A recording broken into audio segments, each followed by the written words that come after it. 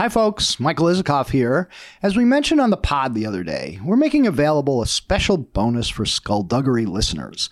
All 3 episodes of the most recent series of my Conspiracyland podcast, The Strange Story of Havana Syndrome. It's a pretty surprising account of a phenomenon that has confounded U.S. intelligence and diplomatic officials for years now. A medical mystery that has been used, or arguably misused, for political purposes. I'm pretty psyched about it, and if you get into it, feel free to subscribe to Conspiracyland and get 3 additional bonus episodes. I hope you enjoy the listen.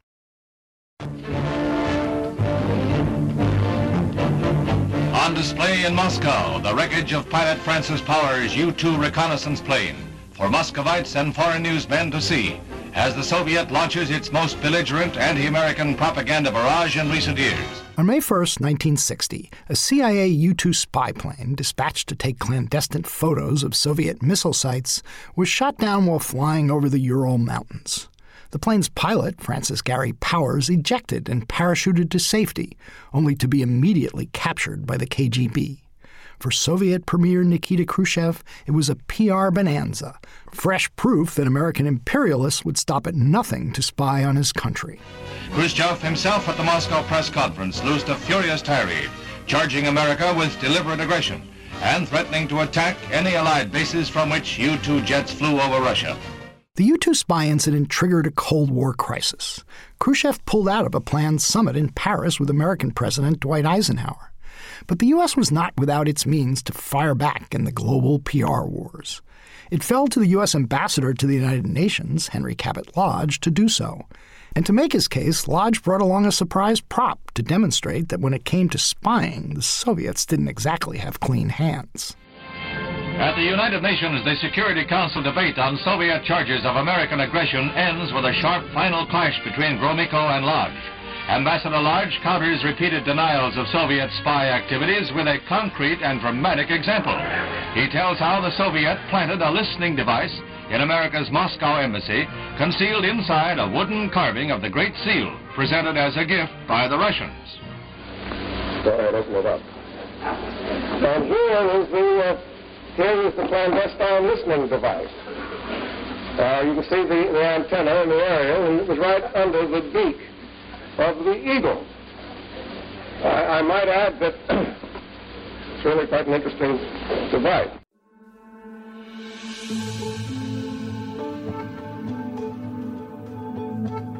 An interesting device indeed, probably much more so than anybody realized at the time. In the heady days after the end of World War II, a Soviet youth group had given the Great Seal as a gesture of friendship and goodwill to the U.S. ambassador in Moscow, Averell Harriman, and it hung for several years inside the library at Spaso House, the ambassador's residence. It wasn't until the early 1950s that U.S. officials made a startling discovery. The Great Seal was bugged, and the Soviets were eavesdropping on every conversation the ambassador had.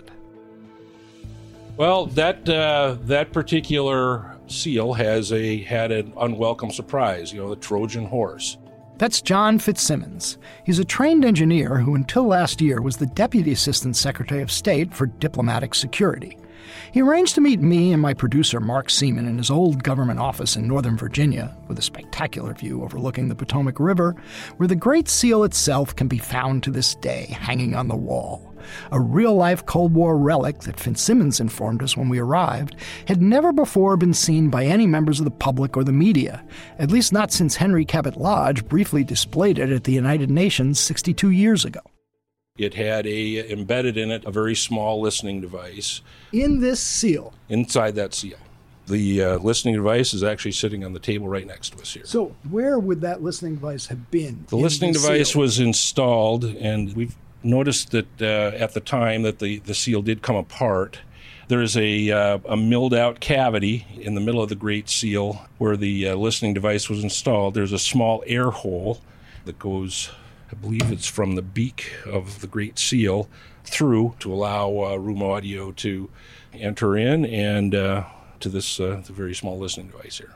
So through this listening device, the Soviets were able to eavesdrop on conversations that the U.S. ambassador was having? Right. Yeah. The ambassador from time to time would dictate telegrams and memos and so on in his residence. I believe there were multilateral conferences that occurred at that time, and I believe the Secretary of State used that study as well. This is why we do what we do, and we can never rest assured that it's not going to happen again.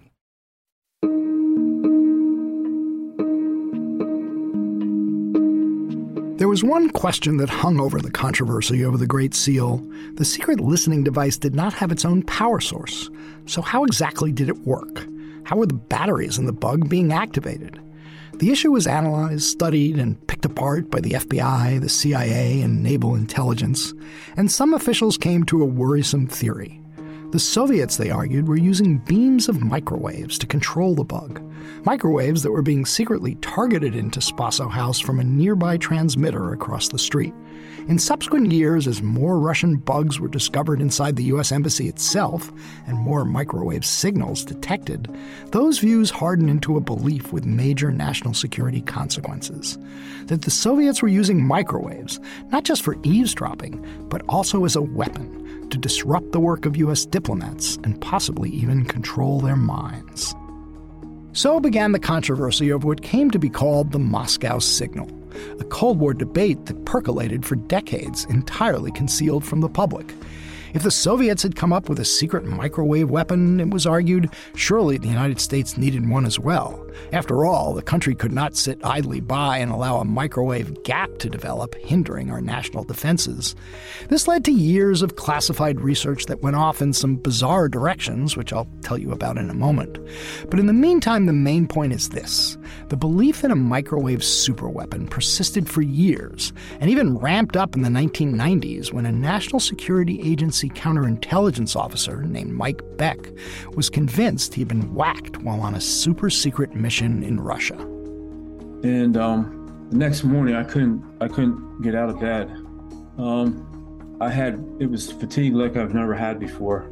I felt like a bowl of jelly. All of this relatively obscure Cold War history unquestionably influenced how U.S. officials reacted decades later when the first reports came in about the strange and debilitating health effects being experienced by U.S. diplomats and intelligence officers in Cuba. Effects that officials and members of Congress were quick to attribute to a hostile attack from a foreign power. I'm Michael Isikoff, and welcome back to this year's season of Conspiracyland, The Strange Story of Havana Syndrome. This is Episode 2, The Mystery of the Moscow Signal.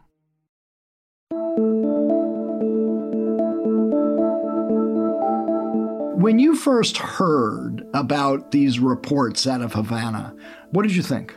What I first thought was, wow, this sounds strikingly familiar in terms of the response to what was known as the Moscow Signal in the late 1950s and 1960s, going all the way up, I believe, into the early 1970s. Sharon Weinberger is a Washington journalist who has written extensively about the intersection of science and national security. The first thing that leapt out to her when she heard the initial stories about Havana Syndrome was how much they resembled the controversy about the Moscow Signal. In both cases, there was intense speculation about the existence of some sort of super microwave weapon. And in both cases, the U.S. government shrouded the evidence in secrecy, making it impossible for the public or most scientists to reach any sort of conclusion about what was really going on. In the case of Moscow Signal, U.S. officials discovered that American diplomats in Moscow were being bombarded by microwave radiation by the then Soviet Union. And initially, the CIA and the U.S. government picked this up, but didn't tell the people who were actually working in the embassy. They wanted to keep it secret. And one of the working theories was that the Soviets were sending this microwave radiation in to somehow influence the minds of the CIA spies and the U.S. diplomats working in the embassy. How would microwave radiation influence the minds and behavior of American diplomats? Well, let me take you back to the early 1960s and the time of the Moscow signal, and some explanation of why they jumped to this seemingly bizarre conclusion. There was a lot of research going on at the time. It was sort of the beginnings of research on bioeffects of microwave radiation. We know, everybody who has a microwave oven in their house knows that microwaves can be used to heat things up. But one of the theories that was being studied at the time, both in the Soviet Union, the United States, and elsewhere, was that perhaps low-level microwave radiation at certain pulses, at certain frequencies, could cause other effects. So, not high enough level to hurt tissue, to heat things up, but it might have effects on human beings. It might, for example, cause dizziness. But not just dizziness. Some U.S. intelligence officials, says Weinberger, were convinced the Soviets had developed a sophisticated means of mind control, disrupting the work of U.S. diplomats, causing cryptographers, for example, to botch their codes, but also to implant sounds and even words into their heads, the better to manipulate them. In the 1960s, what happened was, in response to the Soviet radiation of the U.S. Embassy in Moscow, the Pentagon started a top-secret project, initially called Project Pandora, that was looking at whether microwaves could affect the brain and could affect human behavior. And the guinea pigs for Project Pandora? Macaque monkeys.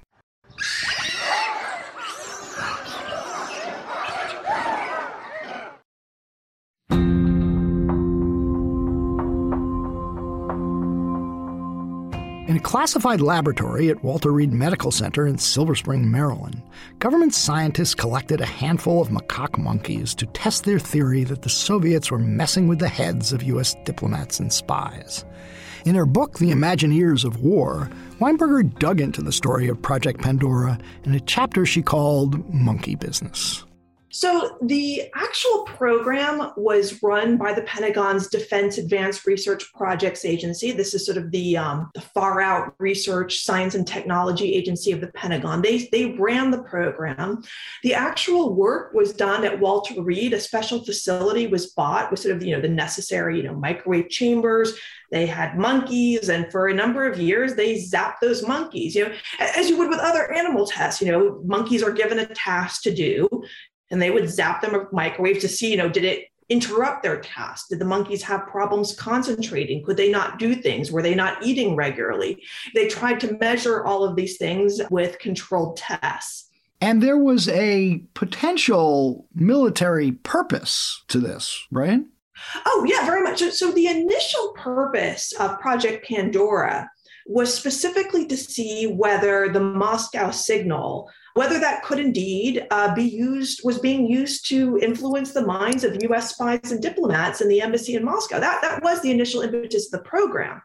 Now, the Pentagon official, the DARPA official in charge of the program, it was quite, this wasn't his area of science, but he was a very ambitious guy. His initial interpretation of the results was absolutely yes, that microwaves were having an effect on the monkeys' behavior, on their minds. And so he advocated a couple of years into the program that we need to move into a weapons program. We need to move into human experimentation, that this is sort of a brain weapon arms race with the Soviet Union. If the Russians were doing it, we had to do it, and we had to do it better. Absolutely, yes. Because the Soviets at the time, interestingly, they had much tougher standards, health standards for microwave radiation than the US did. And so one of the working theories was that they knew something we didn't know, that they had uncovered some secret of what, maybe weaponizing microwaves that we didn't know. And so we had to catch up with them, and we had to have our brain weapons.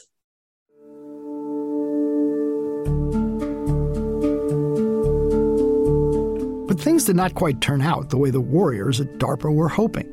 When outside researchers were brought in to review how the microwaved monkeys were responding, they had trouble finding much, if any, correlation between how the macaques responded to their appointed tasks when they were bombarded with microwaves and how they responded when they weren't bombarded with anything. The part of Project Pandora that I had anything to do with was a test using primates, macaque monkeys, that were trained to earn their keep, so to speak.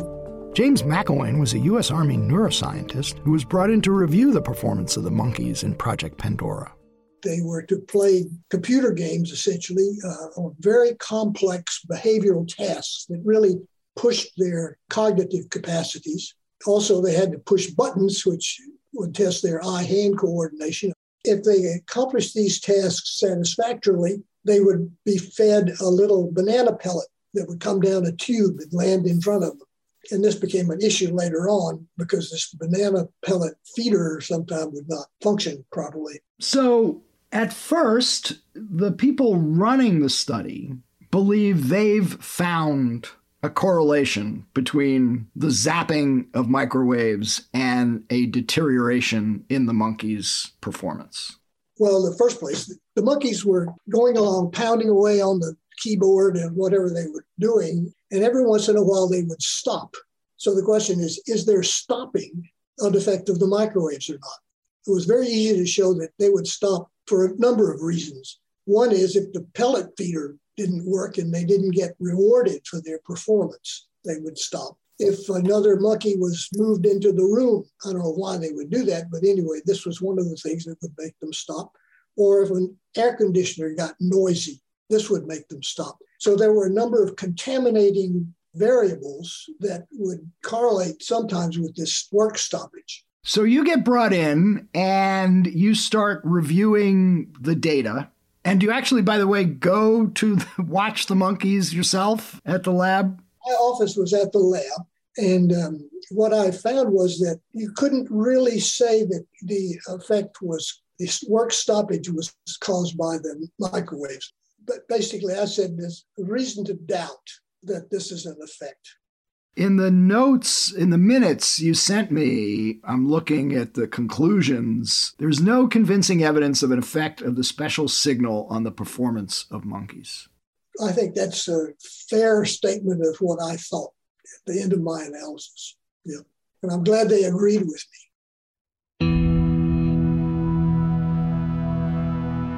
In the end, Project Pandora was a bust. The monkeys did not provide the proof DARPA officials were looking for to justify the Pentagon trying to develop its own microwave weapon. And remember, everything about these studies was highly classified, and not a word about them or the U.S. government's concern about Soviet microwave attacks was ever revealed to the public. Until a few years later, May 1, 1972 to be exact, when famed investigative journalist Jack Anderson blew the cover off of Project Pandora in a piece that ran that day in the Washington Post. The brainwash attempt by Russians, read the headline, revealing what Anderson called the fantastic details of secret government research that attempted to corroborate that Soviet intelligence might be trying to brainwash American diplomats by bombarding them with microwaves. To do so, Anderson exposed the Pandora experiments, writing, with a nifty turn of phrase, that the guinea pig monkeys were, quote, trained to perform tasks and then were rewarded with food, much as embassy employees might be rewarded with a dry martini at the end of the day. Anderson accurately reported that the results of Project Pandora were inconclusive. Yet, that did nothing to diminish the concern that top U.S. intelligence officials had about what the Soviets were doing.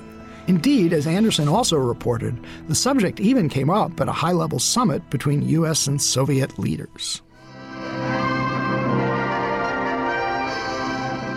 Historic Holly Bush in Glassboro, New Jersey, where East meets West. President Johnson, with aides Rusk and McNamara, awaits his first of two summit talks with Soviet Premier Kosygin. In June 1967, while the Project Pandora monkey experiments were still underway at Walter Reed, President Lyndon Johnson met with Soviet Premier Alexei Kosygin for 5.5 hours of talks on topics that ranged from the war in Vietnam, conflict in the Middle East, and nuclear arms control. Anderson revealed that Johnson, or somebody else in the U.S. delegation, it's not clear who, directly confronted Kosygin about microwave bombardments at the U.S. Embassy in Moscow and asked them to cut it out. It was the clearest sign yet that U.S. officials at the highest levels were worried about the issue, and it was a concern that would persist for years as U.S. officials desperately tried to figure out what the Russians were doing, especially after a classic spy versus spy incident that played out in the 1990s.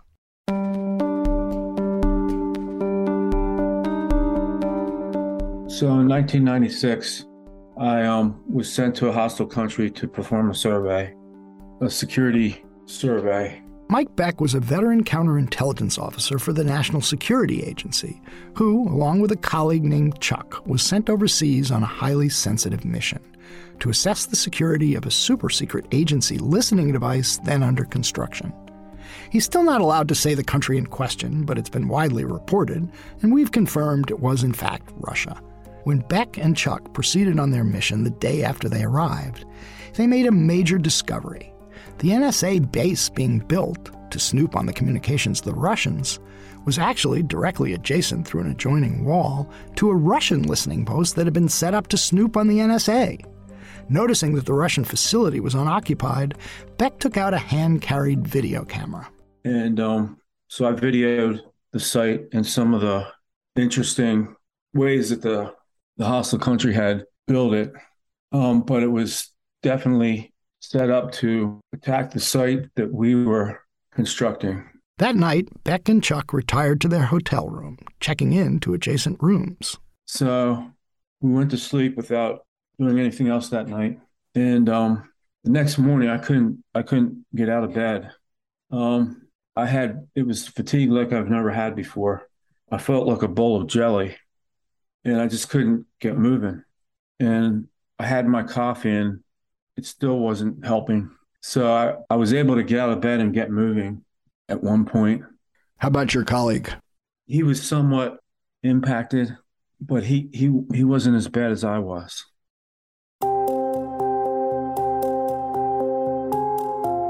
Beck returned to NSA headquarters and briefed his bosses on what had happened, emphasizing the existence of the next-door Russian listening device rather than his own unpleasant experience the next morning. But all those unsettling memories of waking up feeling like a bowl of jelly would eventually come rushing back. I was diagnosed with Parkinson's disease 10 years later in 2006.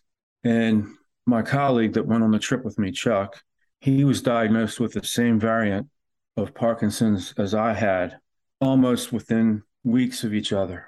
I consulted with all the most senior people in counterintelligence at my agency and the other agency, and they all said that it was definitely not coincidence that Chuck and I got sick at the same time after the trip.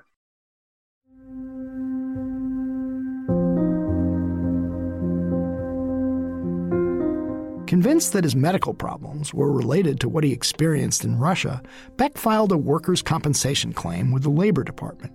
He also hired a well-known national security lawyer, Mark Zaid, who was finally able to extract a revealing declassified document from the NSA.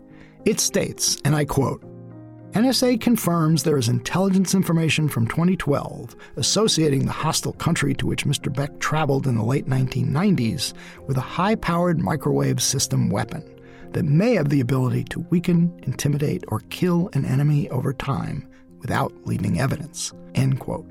That didn't get much attention at the time, but some years later, I was sitting at my computer at home, checking out the world news, and information about the Havana syndrome victims was posted in a news article. It made the assertion that U.S. government employees that served in Havana and China were hit with the high-power microwave, and it caused them immediate injury incidents where they had problems with balance, which I do with Parkinson's.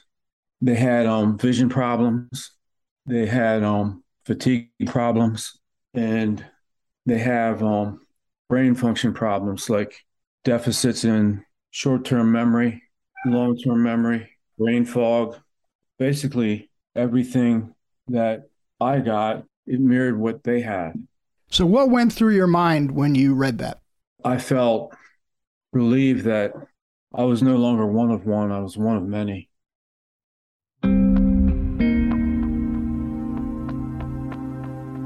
Beck's story seems at first blush a compelling one, and it got some media attention in the wake of the reports out of Cuba and other places around the globe where diplomats and intelligence officers reported being attacked. But it's not exactly the slam-dunk confirmation of the presumed Havana syndrome attacks that some have claimed. For one thing, the declassified NSA report makes a distinction between intelligence information about a microwave weapon, of unknown reliability, by the way, and actual hard evidence of its existence, much less what happened to Mike Beck.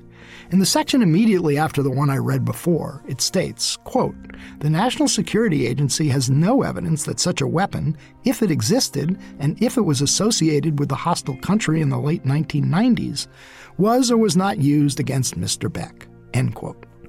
Indeed, when the Washington Post looked into his story in 2017, it quoted the NSA's general counsel as saying the agency has, quote, "tremendous sympathy for what Beck has gone through. But," the general counsel added, "we can't manufacture evidence that there's any linkage between his health problems and his service for the government." The Post story also noted that Chuck's family had a history of Parkinson's. And when Beck finally got to see doctors last year at Walter Reed, he didn't get a whole lot of support. A neurologist who examined him said in a report that any connection between whatever he was exposed to in Russia and the onset of Parkinson's a decade later was, quote, "only speculation." As for Chuck's Parkinson's, the neurologist wrote it was, quote, much more likely that the two colleagues getting Parkinson's at the same time was, quote, only by chance. In short, a coincidence.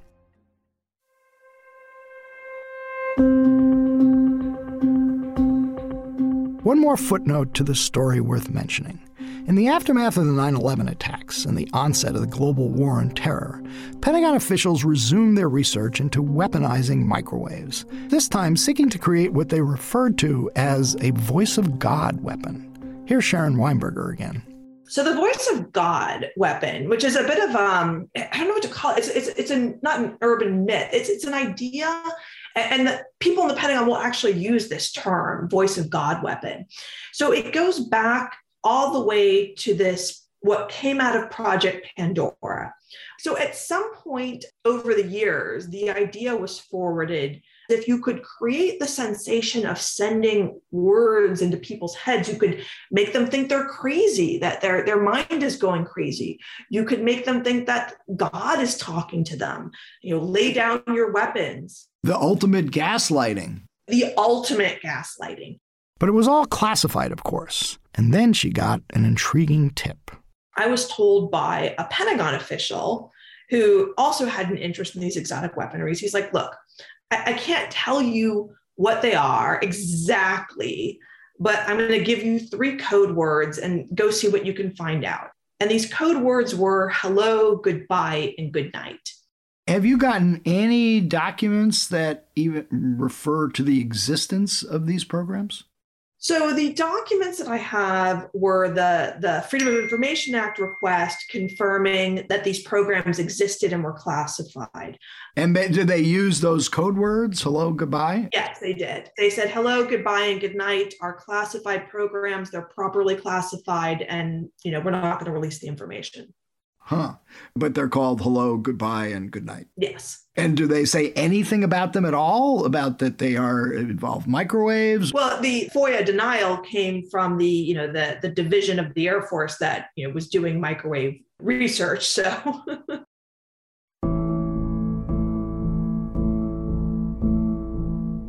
So what to make of all this exotic Pentagon research into microwave weapons? After the brief burst of publicity in the 1970s, the controversy over the Moscow signal largely faded from the news.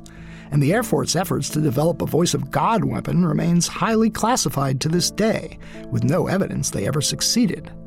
But in many quarters of the U.S. intelligence community, the belief persisted that our leading Cold War adversary had developed some sort of microwave weapon. And those concerns came back with a vengeance when the first reports emerged out of Cuba about the strange sounds being heard by U.S. diplomats and spies. More than 5 years later, those reports are starting to look very different than they did at the time.